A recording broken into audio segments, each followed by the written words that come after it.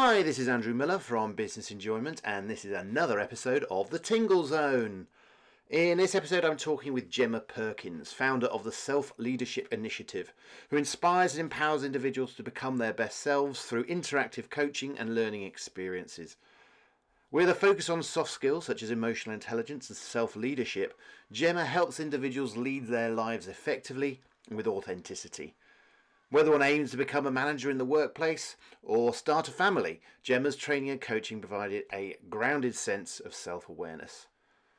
Having worked in education and found herself in a toxic work environment, Gemma realised there was a better way of doing things and set off on her own to make the world a better place.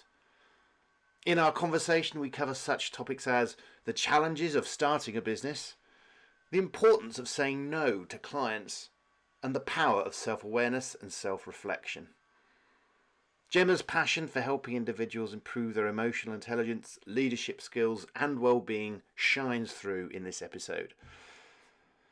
Before we jump into the interview, if not already done so, please have a listen to my TEDx talk. If you go to my website, businessenjoyment.com, a pop-up will appear, giving you direct access. Alternatively, take a look at my LinkedIn profile, and you'll find a link there, either in my profile or in the featured section. This talk sets out my ethos that life and business is about so much more than just money, and sets out how you can be successful and happy at the same time. So do check that out, but for now, sit back, relax, think about where you could do with a bit more self-leadership, and most of all, enjoy. So my name is Gemma Perkins, and I am a personal transformation facilitator. And what I do is I inspire and empower people to become their best selves by delivering training, coaching, learning experiences that are very interactive, self-reflective, and focus on soft skills such as emotional intelligence and essentially self-leadership, being able to lead your own life effectively, so that then if you want to lead others, if you want to start a family, be a manager in a workplace, whatever it is, you've got that grounding in who you are yourself, and you can be really authentic and self-aware in doing so. So you talk about leadership and self-leadership. So is there a particular sort of area that you're focusing on? Or, I mean, self-leadership sounds like that can apply in pretty much any situation. Yeah, and I think that can be one of the interesting challenges in expressing what I do. Is it's very broad, because sometimes I work with corporate teams who are really looking at managers and leadership, and that can entail obviously leadership models of, okay, how do you implement different styles, how do you manage projects, but the self always comes into it. But I also work with young people, I work with refugees, I work with graduates, and I just work with individuals on their kind of health and well-being. And self-leadership is the common thread across all of it, where whatever topic I'm teaching people about or that we're exploring, we're working out how does that feed into an individual's emotional intelligence, their kind of sense of identity, their goals in life, and how are they packaging that learning in a way that I guess relates to who they are and what they want to get out of life. So it's an interesting way of tailoring learning experiences to people. And I think it's really important that we focus on that element of self first, because some training that I've been on myself is sort of, we're going to teach you this thing so that we've got this outcome. And once I've told it to you, then clearly you know what you're doing and you can go away and apply it. But knowledge and application are different, and you need that fluency of knowing who you are to be able to apply things well, and the self-evaluation to embed it and make it work properly. So everything that I try to do focuses on that reflective work that comes with hopefully any learning experience, but not always in practice for some people. Yeah, no, it's very, very important. I totally agree with you. It's one of those things that, you know, when your mindset is not in self-leadership mode, when it's just leadership mode, you're always looking to control external variables, which is ultimately impossible. Whereas if you can have that inner confidence, know that no matter what's going on, you've got the self-leadership to be able to cope, you can move into any situation and be able to deal with it. Yeah, for sure. And so there's the personal stuff like the resilience, knowing your values, your identity, so that, as you say, when things are getting on top of you, you can use that as a grounding.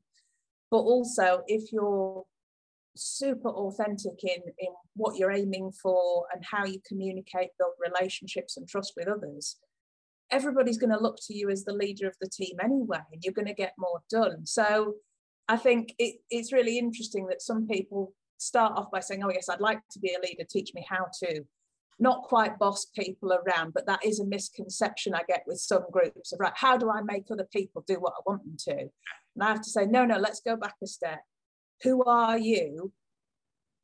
And what do you bring to leadership? And how do you live your own life well? And once you've got this vision, people will flock to you and people will come to you because they know you've got your stuff together and they're going to see you as a role model. So it's that, I'm a very big fan of Mahatma Gandhi's "You must be the change you wish to see in the world." I think if you're dealing with your inner change and you're leading your life well, you become a beacon. And that's a really special kind of leadership. Yes, instead of getting people to do things, what can you do to inspire them to want to do it? Yeah. Yeah, absolutely. So tell us, Gemma, to put you in this position of opening people up to understand how to inspire others and how to be the step into their power and be the leader of themselves and therefore of others.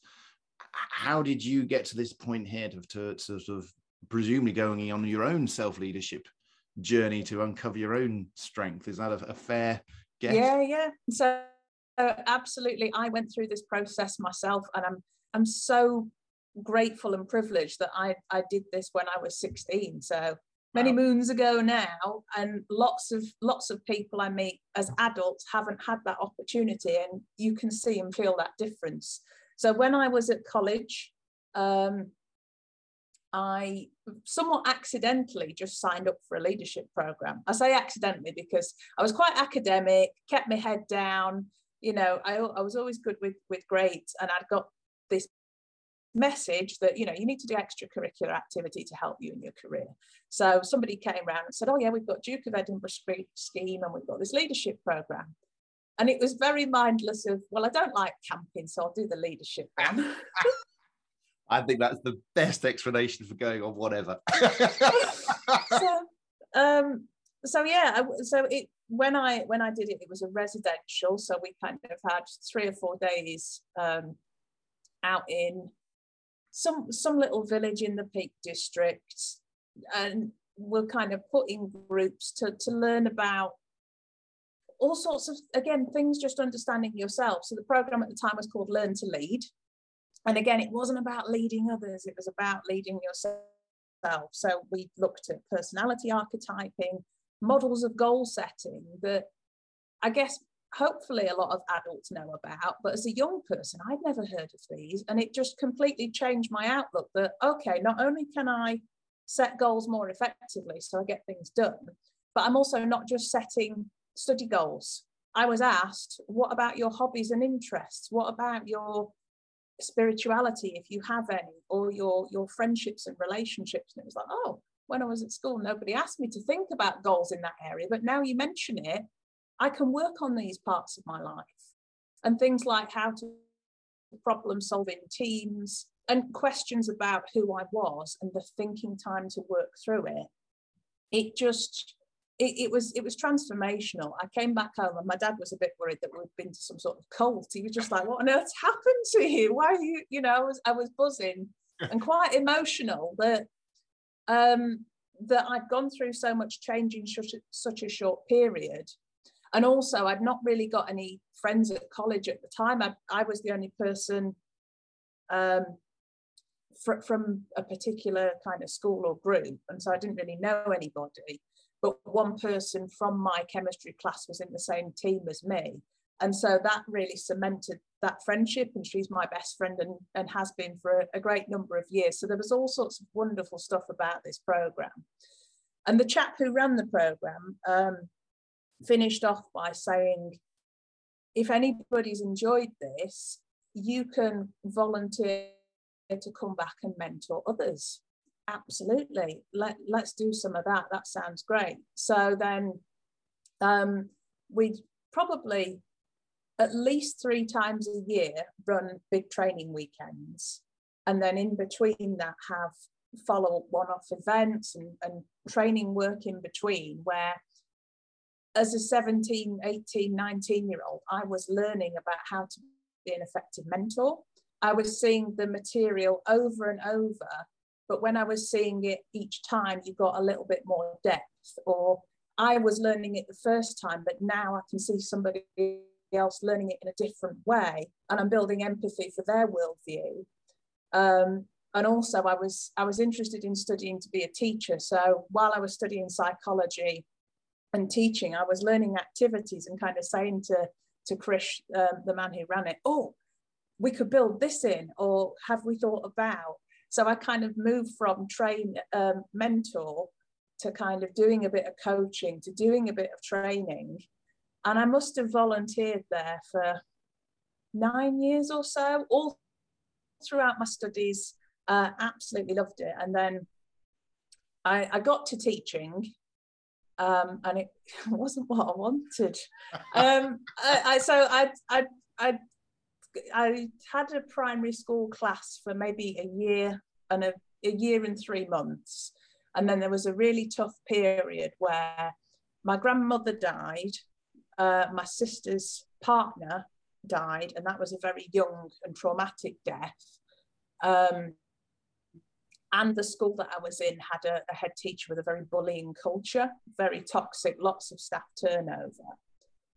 And I was so overwhelmed working a 70-hour week teaching. And then Chris said, hey, we've got a training weekend coming up in London. I know you're super busy. Do you want to do it? I said, you know what? I'm so busy, but this rejuvenates me. This gives me energy. Yes, I'll come along. I think it's just what I need. So out of interest, during that period when you're overwhelmed, stressed, lot going on, obviously you're still helping out with Christian, sort of thing. Trying to think how to question this, but were you conscious, having started learning about who you are and getting better all for years of this stuff, were you conscious of being in that overwhelm and working out how to manage yourself through that? Or was it so over encompassing that actually it was almost 2 worlds going on, the world at school and the world outside school kind of thing? Oh, no, I knew I'd got a lot of experience in knowing, okay, this is a challenge, this is how I'm dealing with it. I mean, there's a few other bits I've kind of skipped over where in that period of volunteering, lots of challenges in the family home. I've got siblings with special educational needs. My mum and dad had quite a messy divorce, and I actually asked Chris at one point, can you teach me family therapy? Because I knew he'd got a therapeutic background as well. And so we spent probably two or 3 months doing, he was teaching me therapeutic techniques. This is a really beautiful lesson that I had in life, because I asked that and he said, yep, happy to do that. If you can swap me some lifts because he didn't drive, you give me a lift to this event that I'm doing and I'll train you. Yeah, fabulous. Sounds like a fair deal. And by the end of the process, the main thing I learned is that it wasn't my burden to help fix my mum and dad's marriage or deal with things. And he could have told me that at the beginning, but he didn't. He let me work through that process myself. So I came out at the end of it with this sense of self-acceptance, relief of the situation, but I also had the skills if I wanted to do things. He also taught us an introductory NLP lesson to program. So there was a bunch of us 18 to 20-year-olds learning NLP together. I can't remember all of it now, bits of it come in, but so the amount of input that we've had that is mostly reserved to executives that we had at a young age meant that when I was at school coping with all of that stuff, I had a process for coping that it was overwhelming, but it never got on top of me. And a friend of mine did joke, like, how on earth do you cope with some of the stuff that goes on in your life? And it's exactly because I've got this skill set. I've done my inner work. I know who I am. I know what's my problem and what's just the environment and how I want to navigate it. I have this sense of what it means to be, some people are reactive and they let their environment define them. And some people are proactive and say, right, this is what I've got going on. What am I going to choose to do? But how am I going to choose to feel about that and emotionally respond? And that's such a gift. So, and as you say, I mean, to start learning that at 16 is just, I mean, I was what more than double that age before I started learning any of this sort of stuff. As you say, as is most the case, to get it at such a young age is fantastic. And I know there's a lot of people saying, well, this is the stuff that should be taught at school. This is the stuff that we should all be tools we should be given, because it gives you that grounding for life. Absolutely. And that was one of the reasons I was dissatisfied with teaching. I'd gone into it thinking, I am going to have the best PSHE lessons. And I started a juggling club, because one of the things we did in our youth work was juggling to understand the connections between the different sides of the brain and to understand your own approach to resilience. And also psychology says that it's good for maintaining the health of your grey matter and your white matter in the brain. So there was all sorts of things where I thought, when I've got my class, I'm going to do it this way. And I'm just going to have this really well-rounded, emotionally resilient class. But there just wasn't any room for it. And I was, as I said, it was a toxic environment on the whole. But as a newly qualified teacher, being told that maths and English are the only things that matter. And I'd got a few kids that, maths and English just wasn't their thing. And one had a lot of behavioural problems. And I thought, if he could just learn about farming, because that's what captured his interest. If you could get him to, weigh up his wheat rations and, and tailor everything to what he was interested in, he would flourish. But as it happens, this system is just not allowing for him to work. And it leads to all these behavioural issues, and there's so little I can do about it because the school is not letting me and the system is not letting me. So I got all that going on, went down to London for a residential weekend with a group of A-level students. And I was so emotional by the end of it, because what tends to happen is at the end of a session, you kind of do the goodbyes and thank yous. And they were transformed. And when they're telling you how much of a difference you've made and what they've learned about themselves, it's just really, it's so rewarding. I absolutely love it. And I kind of thought to myself, I've made more difference in these 2 days than I have in my class for the last year. What on earth is going on? This isn't right. And so I was talking to Krish about it. He used to live in Sheffield, where I live. And most of our programme activity happened there, but he'd moved to London. We sort of said, well, if you've moved, who's going to carry on doing things in Sheffield? So he said, well, start your own business. You've been doing it long enough now. And in some ways, over that 9 years, I'd kind of turned myself into Krish's personal assistant by saying, oh, we're doing this activity, but we don't have any handouts for people to take away, or we could write up the instructions for this to do train the trainer. And so there were all sorts of things that I'd taken initiative and been doing that background business end of things, as it were. And so he said, yeah, start your own business if you like. We'll support you, and off you go. Absolutely. So there it is. And that's 2014 I started that. Well, we'll step into that in a minute, because I'm intrigued as well. If we go right back to the very first course with Krish, and you mentioned that you bonded with the chemistry colleague, and you're still friends with her, or friends like that. How many people in that original class?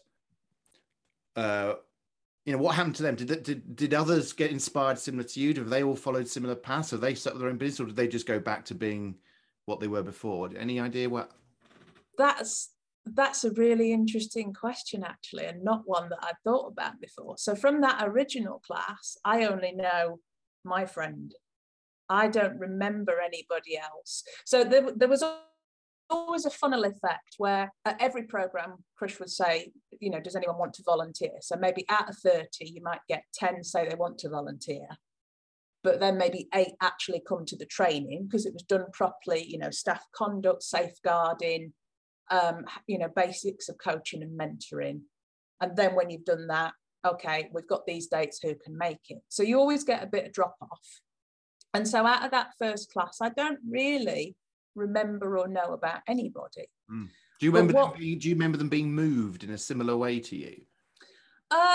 Yeah, a couple of people, because again, my friend was very moved, and she came back and helped twice, but then after that kind of said, right, that's enough for me.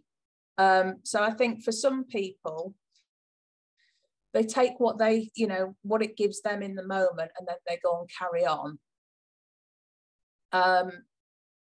But yeah, we've not had those conversations for me to know. But what's really interesting is that I have a network of friends from other cohorts. So a lot of the people who are really close to me and who know me the best are through this program, through this world. And it's opened up a lot of doors in my work and other conferences and things. So when we go to other colleges, sixth forms, universities, and do the program, again, people would be asked. And those who stayed on and were committed would end up becoming really good friends over time. So I think there's a core of maybe 20 of us over the years that, we don't always, run events anymore because people have grown up and got real jobs and things. I'm running this as a business, but but as opposed to being entrepreneurial and spending weekends doing residential training things, traditional jobs. Yeah. You've got a real job, seriously. But I'm trying to think. We've been to each other's. I say each other's. I'm not, but I've been to 3 of their weddings. No, 4. I'm losing track of who's who, and I'm trying not to mention too many names in case they're not wanting to be put out there. But I think there's something very special about the way you connect to people who are going through that kind of transformational process at the same time. And again, some of the people who I'm most close to in the world are people who've been involved in this some way or another. And it's through that sense of, at the time we were all volunteering, so we were giving back for a cause that we all believed in. We were mentoring other people and training them how to take over the reins on certain things. So we're going through a very nurturing process together. And because we'd known each other for so long, we'd share, personal challenges and advice, but not advice in the way, I guess, I'm trying to think how to word it. There's a culture around giving advice of, oh yeah, I went through that, this is what I'd do. And that cannot, sometimes not be what people need. It's the done thing, but actually to say, right, I've heard your challenge. It's, it strikes me that this is your actual issue. Or to ask those coaching questions of, okay, well, you've told me this, but is there something else going on? What's the real issue? And what do you think you should do about that? And what have you tried so far? And because we've got this skill set, the way we help each other through processes is really, again, very supportive, very nurturing. And it's all about growth rather than just ticking that box that, okay, I've helped you out, I've told you what you needed to hear. So it's really interesting. So for those people, I know that it's very much fed into their lives, and quite a lot of them, have traditional jobs, shall we say. There's, finance, somebody working at a university, somebody working in accounting, but they're using this mindset to help them in that role. And you can tell that they're the natural leaders of those teams and that they see the world in a slightly different way. So I think for those people who have integrated it, they've, you see it leave a legacy. And I say legacy, that makes it sound like it's old and done with. Quite often when, I'll say, oh, actually, we've got this one-off event or something that's public, is anyone free? It tends to be if it's on a weekend, but if there are things going on, oh, we've got a weekend event, do you want to pop along? And it's still part of who they are. And so they want to keep their toe in as and when they can amongst their very busy lives. Yeah, and I think it you know, talking to your main point as well as about not controlling other people. You know, it's self control at the end of the day. But the learning path, the learning process, the journey everyone goes on, it's different for different people at different times and different paces. So, you know, in your original class, there's only a few that really get it there and that point, but others may get it later on. Yeah. Connect with some people because you connect, but you can't force the connection. Mm. And actually, I remember, so when I first started out on my own as the business, we ran a program for a college. So I started off in youth work because I was young at the time and that was the audience that I knew. I've since branched out, but the first thing we did under my company, the Self-Leadership Initiative, was for the Sheffield College. And there was a group of people, I think there might have only been 10 young people sign up. And they were a very shy group. And I did notice over the years that some of the students were less and less responsive to coaching. So you kind of do this daft activity where people have got blindfolds on and they're making sheep and dog noises to direct each other or tangling each other up with string to learn about team problem solving. And you say, right, what did you notice? What did you learn about yourself? What did you learn about your team members? And you're asking all these questions to get them into that frame of mind of building self-awareness. And they just go, like, can't you just tell us? Like, no, that's not the point. But so we were doing all that kind of usual mad stuff that was very much our brand of experiential learning. And there were a few of them that just, you could tell they were so shy that it was beyond their comfort zone. And we were really worried each week that, oh my goodness, we're traumatizing this person. They hate it. And I don't know, it was really, really weird. But we got through it and they seemed to be getting something out of it, but it didn't quite feel for one or two of them that it was right. And if it was a bigger group of 30, it would have worked better because then they would have had more introverts to kind of work with and stuff. But what's interesting is that, I'm trying to think when it was. It might have been a year and a half ago on LinkedIn. Somebody dropped me a message to say, oh, hello, I spotted you on LinkedIn and thought I'd get in touch. I was in that cohort. And if I'm honest, I really hated it at the time because it pushed me so far out of my comfort zone. But now I've just finished my law degree and I've realized how much it helped me to realize I needed to push myself. And I just wanted to say thank you. And I was just so overwhelmed that, oh, yes, like I felt at the time that it wasn't quite, I wasn't sure if it was quite landing. But I think, as you say, sometimes things take a while to drip feed. And because not everybody gets the opportunity to learn about themselves in that kind of way, even if you do it a bit before you're ready, at least you can come back to it and say, hold on a minute, nobody else has tried to teach me that. I'll go back to that because now I'm ready and now at least I know it exists. Even if I wasn't ready for it at the time, it's on my radar of something I can go back to. Whereas there are some people who don't know about it at all. I remember when I did my 1-year teacher training, I got to the end of the teacher training and went, hold on a minute, nobody's taught us about coaching skills on a teaching program. What's going on? And none of my colleagues were bothered because they didn't know about coaching either. They've not got the awareness to be outraged or concerned. Whereas I've learned about coaching through my volunteering. It absolutely should be a core skill on a teaching program. What's going on? So I don't know if it was just my program or whether that's the done thing in teaching, but it felt problematic that it wasn't a big module. Yeah, it does seem odd because there's a lot of teachers that move into the coaching space because it's a natural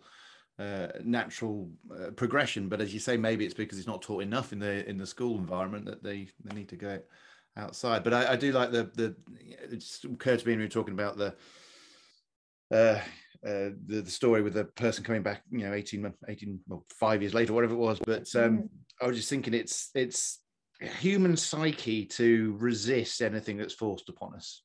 Yeah. So and this just goes down to fashion or television program, you know, if everyone else has been watching a television program, you kind of refuse to get into that television. I'm not watching Game of Thrones just because everybody else is watching. And then secretly you catch an episode and watch one, and then you build it, and then you start, oh, actually, I do quite like it, but don't admit it to other people because you've been so against it.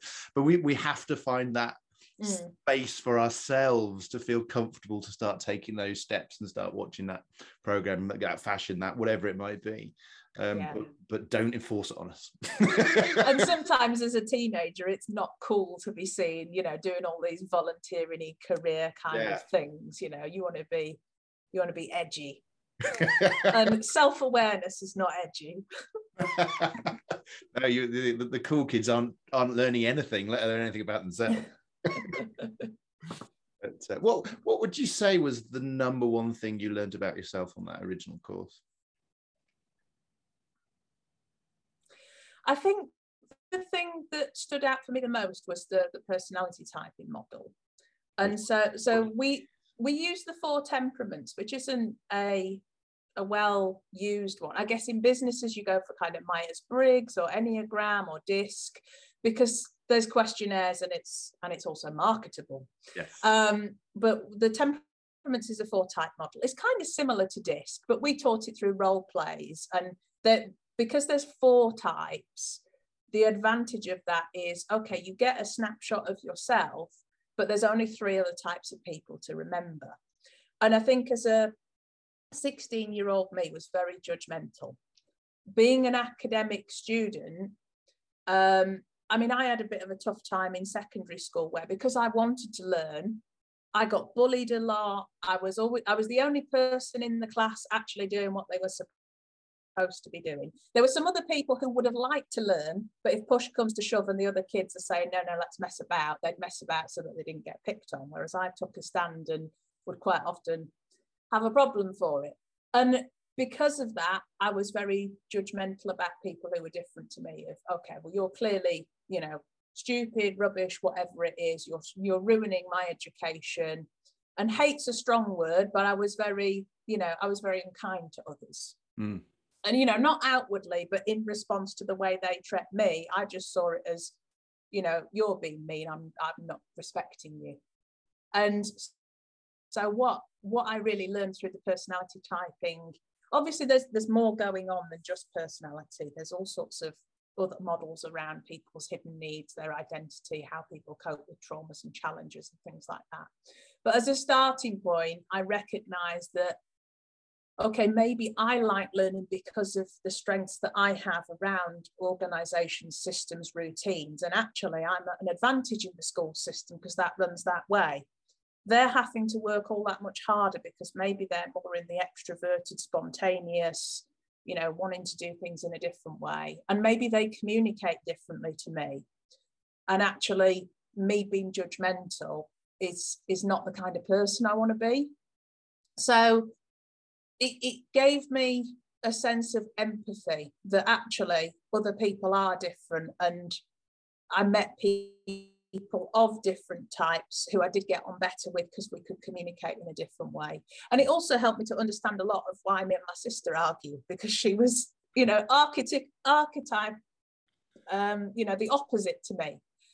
And I just thought, you know, she's just stupid, or she's just angry or immature. And actually, no, she's different. Her worldview is no more or less valid than mine, but it's different. And yes, I may want her to change and be different, but actually you can't make anybody do anything. How am I going to change the way I communicate to try and adjust this relationship? So all sorts of little thoughts and tools that came from personality archetyping really supported me making friendships and hopefully being a nicer person to be around. But it's yeah, because it's to actually shift from this is how the world is to, oh, there are other options. It's actually a tiny little shift, but dramatically alters your worldview, and you can't go back. You know, it's a permanent shift. Even though you don't know what all the different views are, the different perspectives, whatever it might be, just knowing that there's a lot more than the way you think. Yeah. And being able to move from labeling people and saying, oh, they're like this, to, oh, I'm noticing this behavior. What could be going on for that person? You know, that is what stops you from the reactive response and goes into the proactive one of, you know, curiosity. How, okay, I'm presented with this. What am I going to think about it? How am I going to respond to it? And it just gives you that thinking time that means you can be more mindful in how you show up in the world. And, you know, going to the judgmental, the hate, the aggressive, reactive sort of mode, it's easy, but it's quite boring. You know, and you know, after a while it's like, are you not fed up of just being angry at people? Not you. So being aware there's another way of doing it, and you say when you get that curiosity mode, then it gets interesting. It's like, oh, hello. Yeah. And you're into a different space then. So just general relationships just get more interesting because you're looking at it from a different perspective. And as you say, it's a problem to start not necessarily solving, but at least understanding. Yeah. And it opens up who you might have relationships with as well, because I guess when I was younger, I only really wanted to hang out with people who were nerdy and wanted to study like me. Because my experience had told me that people who were not interested in studying were just not going to like me, and therefore why would I bother with that kind of person? Whereas with that greater understanding of different types of people, now it broadened my mind to who I might want to be friends with, because actually, okay, maybe they're not the same as me in that regard, but as long as we have a respectful relationship and understand each other are different, they've got strengths that I've not got. Because I was quite, you know, I say maybe a bit rigid, systematic, processed. Having friends who are a bit more spontaneous actually is really fun and interesting when you get on in other ways. So it really helps you to have a broader worldview. Yeah, absolutely. And again, that worldview is the key phrase there, because it's across the board. And even, you know, major political decisions down to individual interactions, everything can be looked at in a different way. And it changes your response to it. So instead of being trapped in a reactive stress response, you shift into okay, let's get curious and intrigue. Fantastic. So moving into your business, setting up your own business on the recommendation of Chris, were you kind of taking on what he was doing and sort of franchising it, or were you completely from scratch starting doing your own thing, just taking some ideas and how can I make it work for me? I guess you could argue it was franchising. You know, we never use those words, but franchise, but that. So it was effectively that he'd given me his blessing to use whatever content I wanted that he'd developed. I mean, I say that he developed. A lot of what we did is based on stuff that's out there. So, you know, we'd talk to people about the 7 habits of highly effective people, but play it all through games. So the model's out there, and that belongs to Stephen Covey, but our way of getting young people to understand it was kind of different. So and to be honest, he didn't come up with them either. So yeah. You know, how back again. How do you copyright the idea of stepping out of your comfort zone? Like, no, it's all out there to use. So, but I definitely had his blessing to use things as we had developed them and been using them. And actually, for a number of years, Krish and another colleague, Denny, were directors of the company. They kind of left me to it, but for that, you know, for that hand-holding stage, they were involved on the paperwork side as well. So, it had a different name because, you know, we wanted that separation. But it was very much the same model of starting off working with young people in colleges, universities on intensive kind of leadership programs. Well, not intensive, but immersive. So, you know, let us have them for a weekend or for a number of weeks regular time. But it kind of grew and evolved sort of out of necessity. I mean, I knew nothing about running a business at the time. I'd studied education and, you know, didn't even do business at GCSE or A level. So it was all. That was going to be one of my questions. What was your biggest challenge now that you're in charge. Yeah. I think, I mean, I'm a systematic, organised person, so I did spend 6 months doing research. So I didn't go in completely blind, but and I'm very grateful that Sheffield City Council has a lot of startup workshops. So I went to all sorts of things about cash flow, branding, marketing, and it can't quite prepare you for the learning curve, but I'm certainly better off than I was with it. If I hadn't had any of that to go on, it might not have lasted. So I think, I mean, my biggest challenge probably was the marketing and messaging side of things. And to some extent it still is, because trying to get across that, okay, I can work with anybody on developing their inner leader or their, and their emotional intelligence. People say, well, why would you want that? And it's like, no, why wouldn't you? But trying, everybody says find a niche and do it, I help you solve this problem. But actually what I do is I give you the skills to solve a whole range of problems that we don't even know what they might be, but you're just, more in tune with yourself to be able to navigate it. And so that's a bit of fun. But yeah, so we started off with sort of college age students, and then as they were moving into, I guess it was very interesting, because they said, oh yeah, we're quite happy for you to keep working with our students under this new organisation. That's great. Can you assess their learning as you go? I was like, okay, well, I am a teacher, so I can, but what do you mean? Oh, well, we really want them to get a qualification at the end of it. So we worked out how to turn it into a qualification in enterprise skills.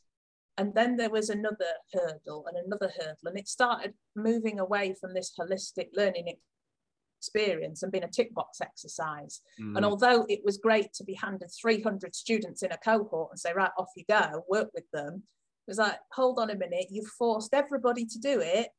Before, we used to get them to opt in and choose, but because they were wanting to, make up their learner hours, it wasn't quite working, because those who didn't want to be there ruined it for those that did. And it reminded me back of my school days, actually. So I had to go through a process of we had these 4 cohorts of sorting them out into, okay, I'm going to put all the people who just don't care into a group on their own, and I will just talk at them for an hour, and that ticks off what the college wants into. Wow. Of, okay, they've had something. But those who actually want to do it, I need them to be in a safe space where they can do all the silly activities without thinking all the cool kids are going to, make fun of them. And so that was a bit of a mess. And actually, I think that taught me that from a values perspective, know when to say no to a client, because actually they wanted to change it so much that it wasn't right. But being so new in business, I kind of felt, okay, well, they want us to do some work, let's do it. And I use us because at the time some of the other volunteers were still helping out with that, which was really really a blessing in terms of me learning to deliver programs independently.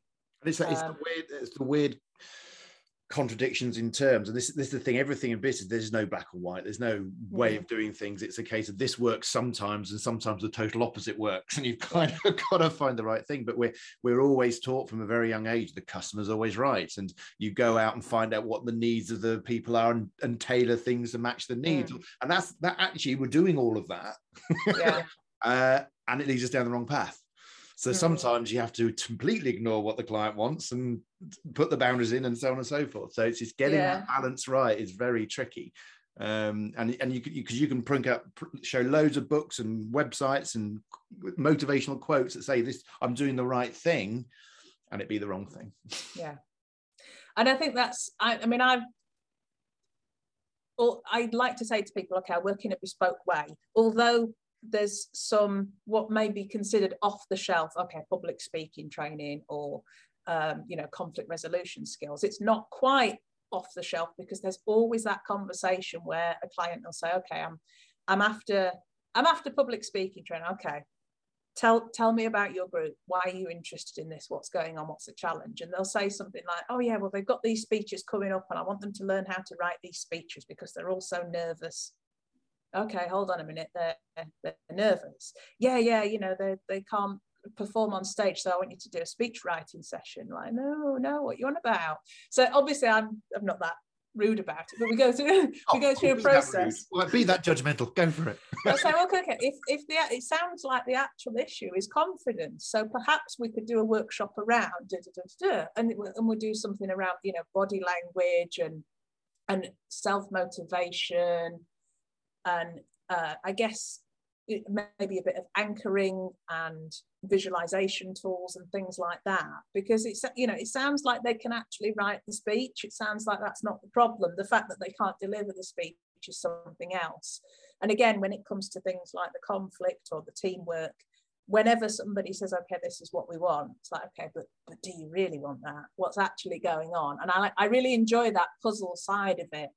And it was always very fun working with education providers who say, okay, we want employability skills. And I'm like, no, you don't. You want life skills. You want, you know, you want well-being, you want resilience. You know, the employability will come after. And that was always an interesting negotiation, trying to get them to see the value in the other stuff. So I kind of moved into working a lot more with universities and student unions, because again, there's still quite a young cohort there, but it's a bit easier to convince them of the value of things. It's a bit easier financially working with them as well, because they have that kind of, okay, we've got budget to spend on training and development, where colleges say, well, we're already teaching people all the time. We've spent our teaching hours.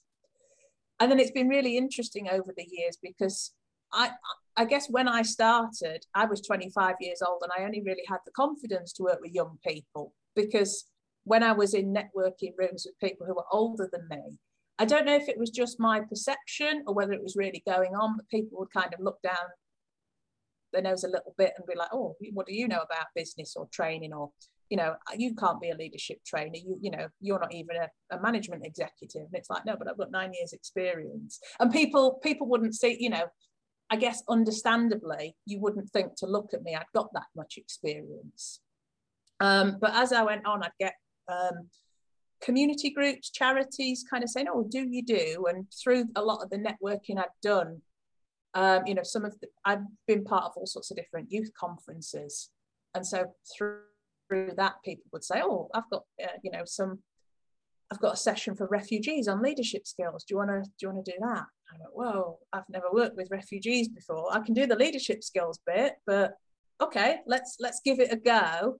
And actually that's led to an ongoing project. I think I've been involved at least for the last 4 years, and I suspect it will carry on for many years to come, working with that kind of group. And then I've done intergenerational workshops where we've got, you know, 60-year-olds and 6-year-olds in the same room learning about coaching and communication, so that the adults are able to really give children voice, and the children are taught public speaking and assertiveness to be able to express, so that they can meet in the middle and work in partnership.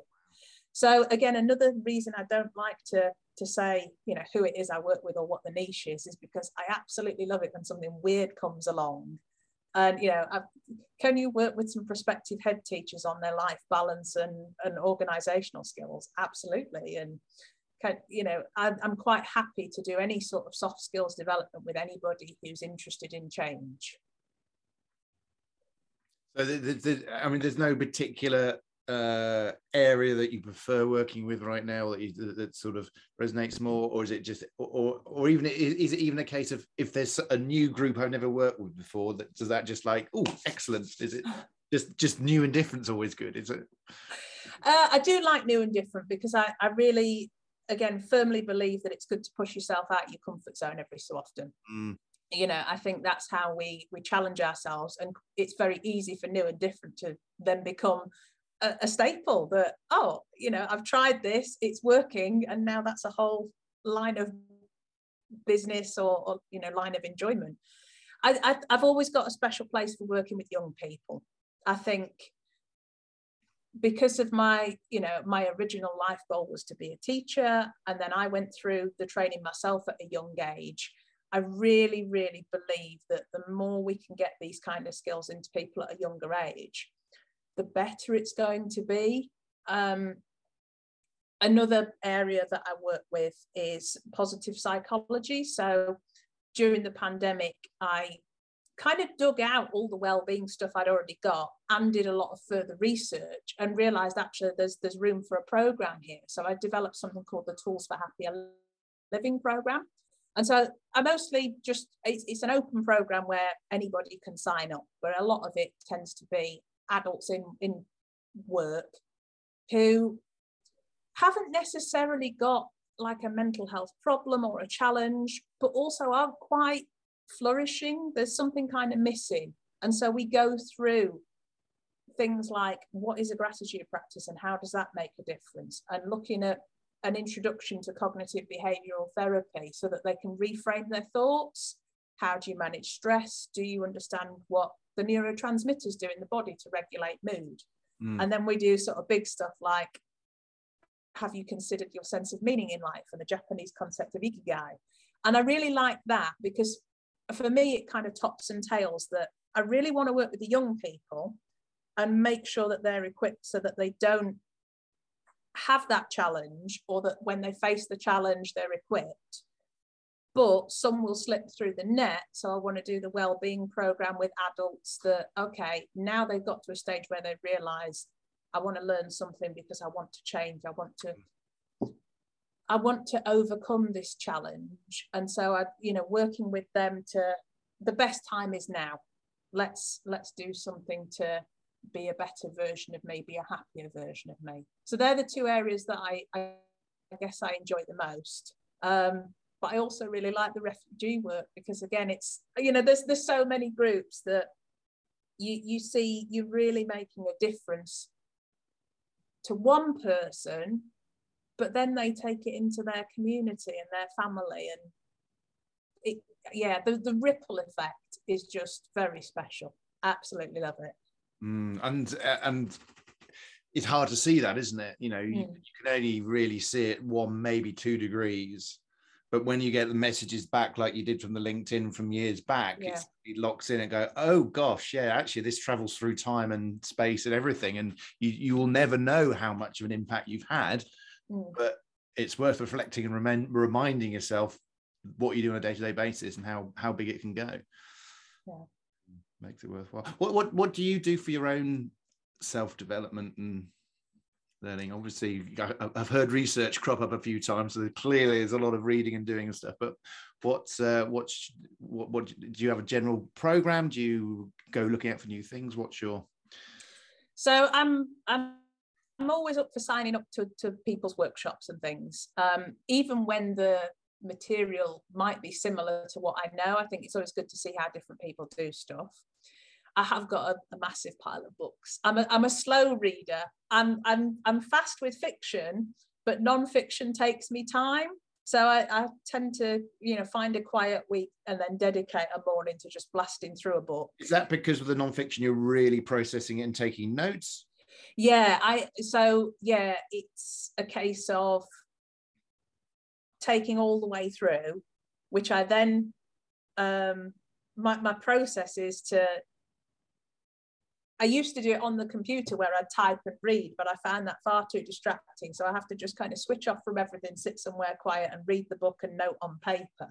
But then I still want a digital copy of my summary of what I've understood from the book. So then I'll use some annotation software, like audio recording, to read my notes out, get them on the computer. And I'll put little stars all over the place. So, right, this is a model worth researching, or quite often I'll go, oh, I can turn that into a game. And because that's my process and in terms of being the primary school teacher. So it's quite immersive, and I can't just listen to an audiobook in the car about this kind of thing because I need that time to capture the ideas as they go. So you're transforming as things crop up instantly. You're putting them into places and how you can use it, how you can spin it. I've just remembered a really funny one. So one holiday I'd taken Leaders Eat Last by Simon Sinek with me. And there was a lovely bit where he was talking about one of the roles of a leader is to create a circle of safety. And he got all his theory about when people feel safe. And I'm just like, oh, how do I get this idea of a circle in a physical sense. So there's a lovely activity that I haven't been able to do for a while because there's, you know, less in-person stuff right now. Hopefully it'll be back up soon. But okay, split people into 3 groups. You lot are the zebras, you lot are the lions, you lot are the buffaloes. Zebras, you just got to run for it, you're in trouble. Buffaloes, you put your horns up. When your horns are up, the lion can't get you. Lions, you know, put your hands out in front of you to make a mouth. If you eat a zebra, you know, they're dead. If you eat the back of a buffalo, they're dead, but you can't get them. And then I kind of get them to spread out on the room, ring my little bells, off you go. And it's absolute chaos. It's brilliant. All these, and I particularly like doing it with adults in workplaces. And I've done that as an introduction to what is leadership, because they kind of, there's an initial resistance to being asked to do something silly, but then they kind of get into it because they don't get to do things silly often. So they run around and it's a mess and everybody dies and the lions are victorious. I say, right, now have a chat. Think about how that went. Have a chat. Do you want to change your strategy? And sometimes you have to do this a couple of times.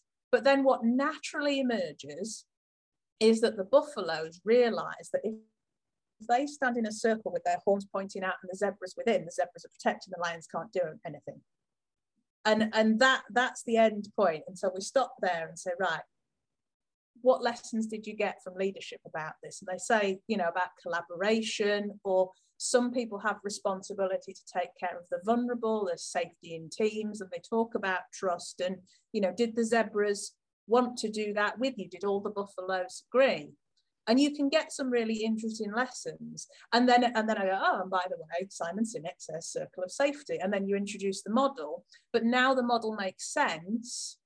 I mean, it would have made sense me telling them anyway, but because they've experienced that process and because they generated the solution themselves, it was a natural and logical thing to happen. They can buy into that concept because, you know, it's real to them now.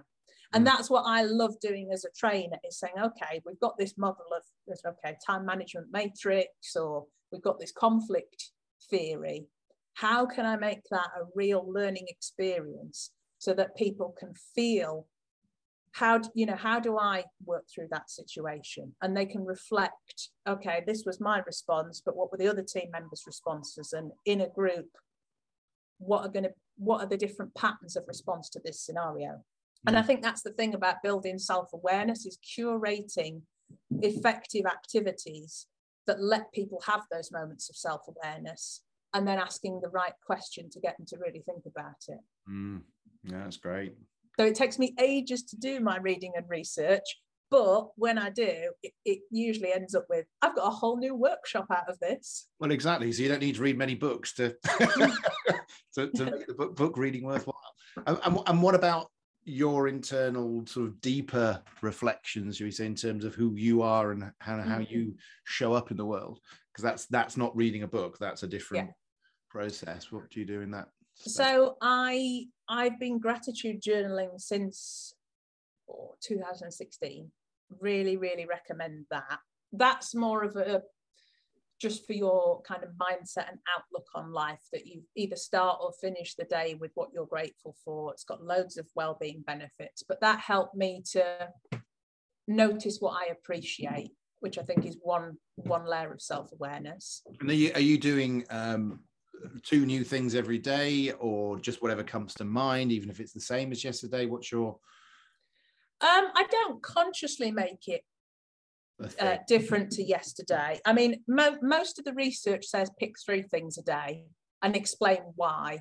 I found that I've got so many things that I'd have to make a routine out of doing 6. And some things reoccur. Food is often on the list somewhere, where we've made a delicious meal or eaten something brilliant. But you get reoccurring things such as, okay, I learned this, or I've completed this and I'm proud of it, or I enjoyed being with this person. So even if it's a similar theme, it will be different each time.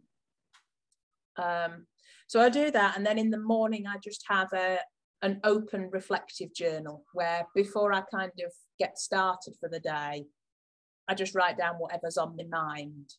And that sometimes it's just a diary of what happened. But when I'm going through a process, if there's a challenge or if there's a concern or something that was really moving and transformational, it gives me space to articulate actually what was going on for me there. And I think that's really important, that it again builds that self-awareness. And it's good if there's an ongoing challenge, because you can look back and think, okay, last week did I think and feel the same way about this thing now that I've had some more time?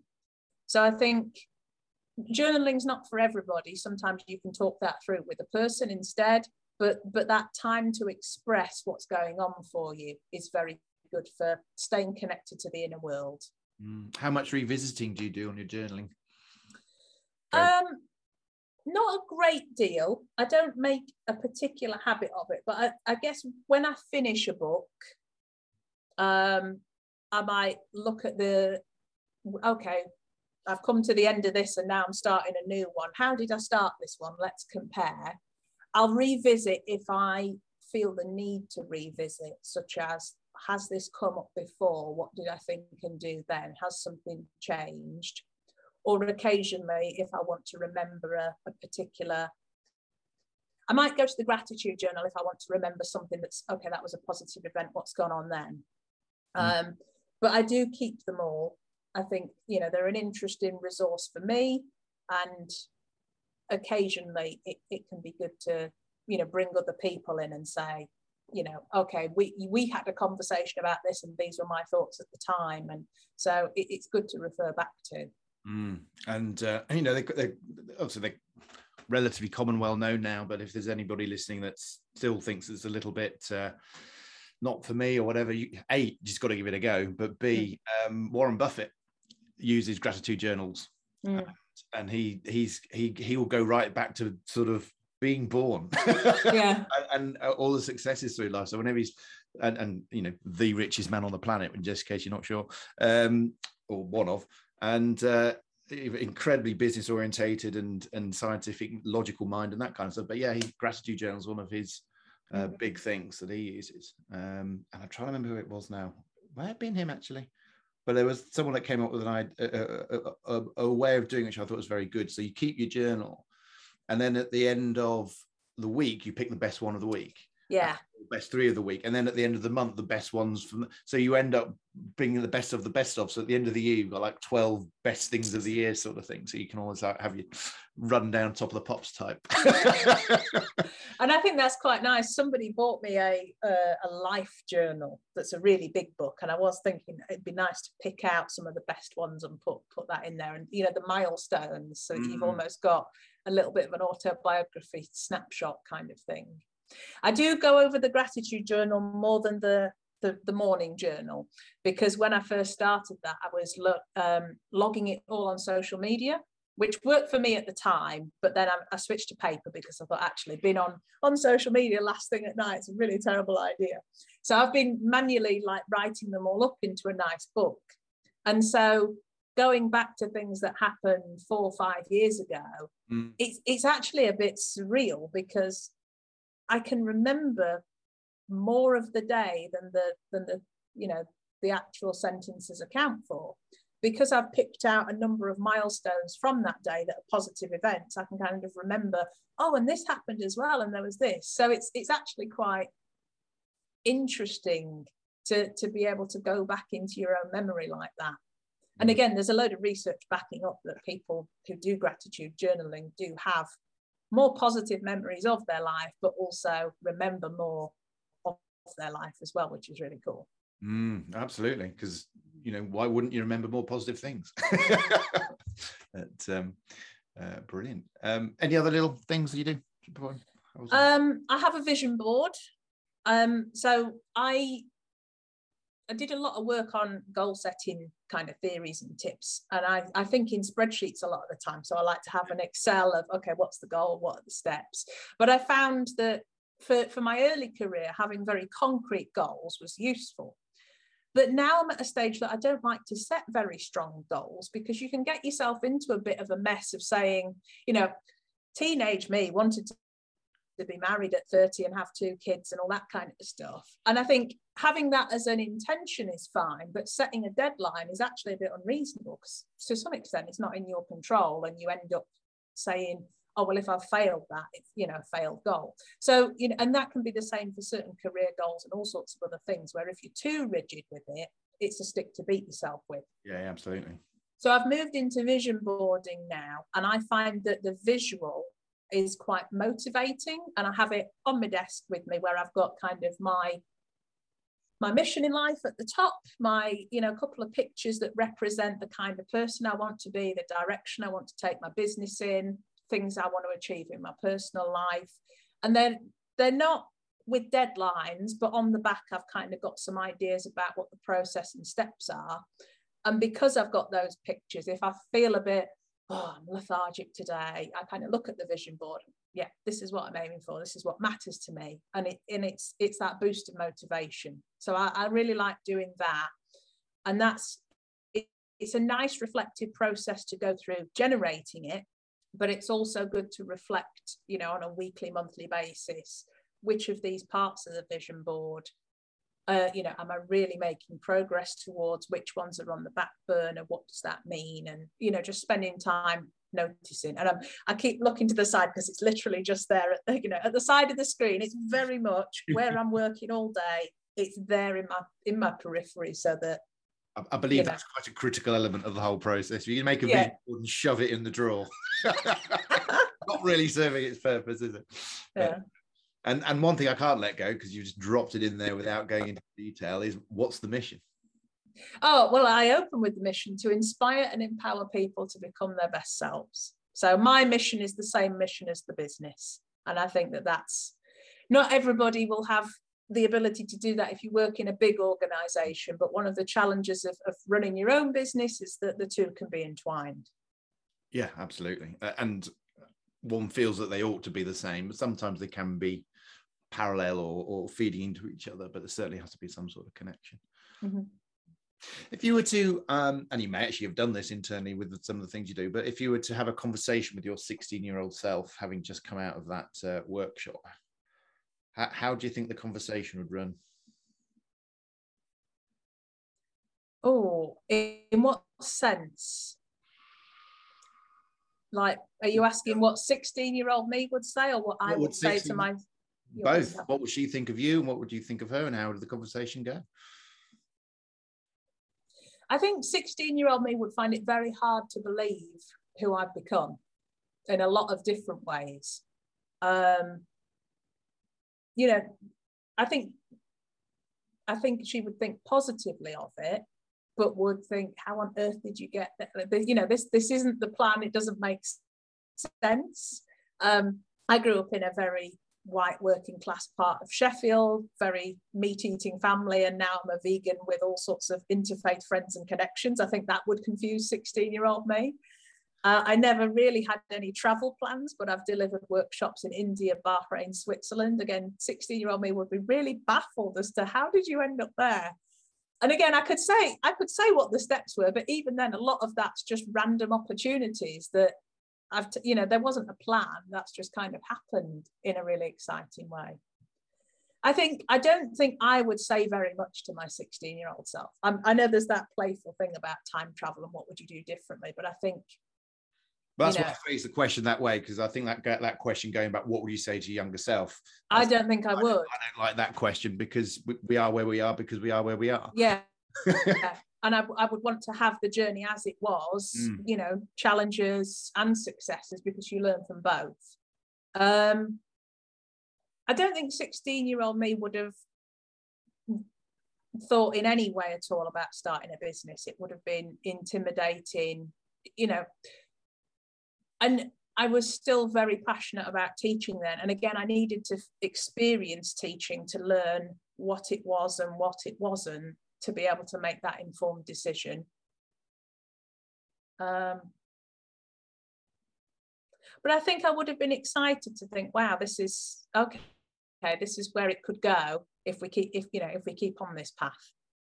Because I remember, you know, when we were doing the leadership program, some of the mentors who worked with me had also done interesting things. And I remember thinking, you know, they're not that much older than me. How did they end up doing these things? That's really exciting, but it's not, you know, I'll never get there.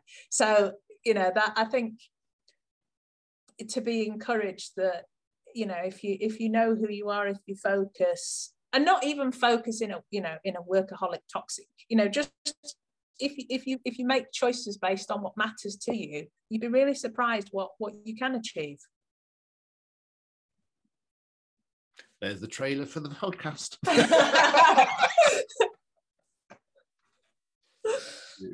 I couldn't have scripted that if I tried it. I just sort of came out.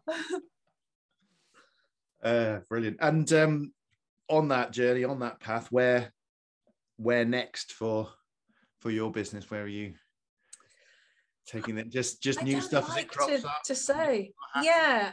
I mean, there's a few little bits of international work coming up. I say at the moment, but probably hopefully have passed by the time this airs. And I enjoy doing that because I really value interfaith, intercultural. I'm very much a believer in, you know, we're one humanity and that there's a shared human spirit. So I like training across interesting divides because I think that it challenges me as a trainer to see, does my work, you know, it does work, but how do I make sure that I'm addressing the intercultural side of things where it crops up? I like doing mixed age stuff as well. Really passionate about the well-being and positive psychology work.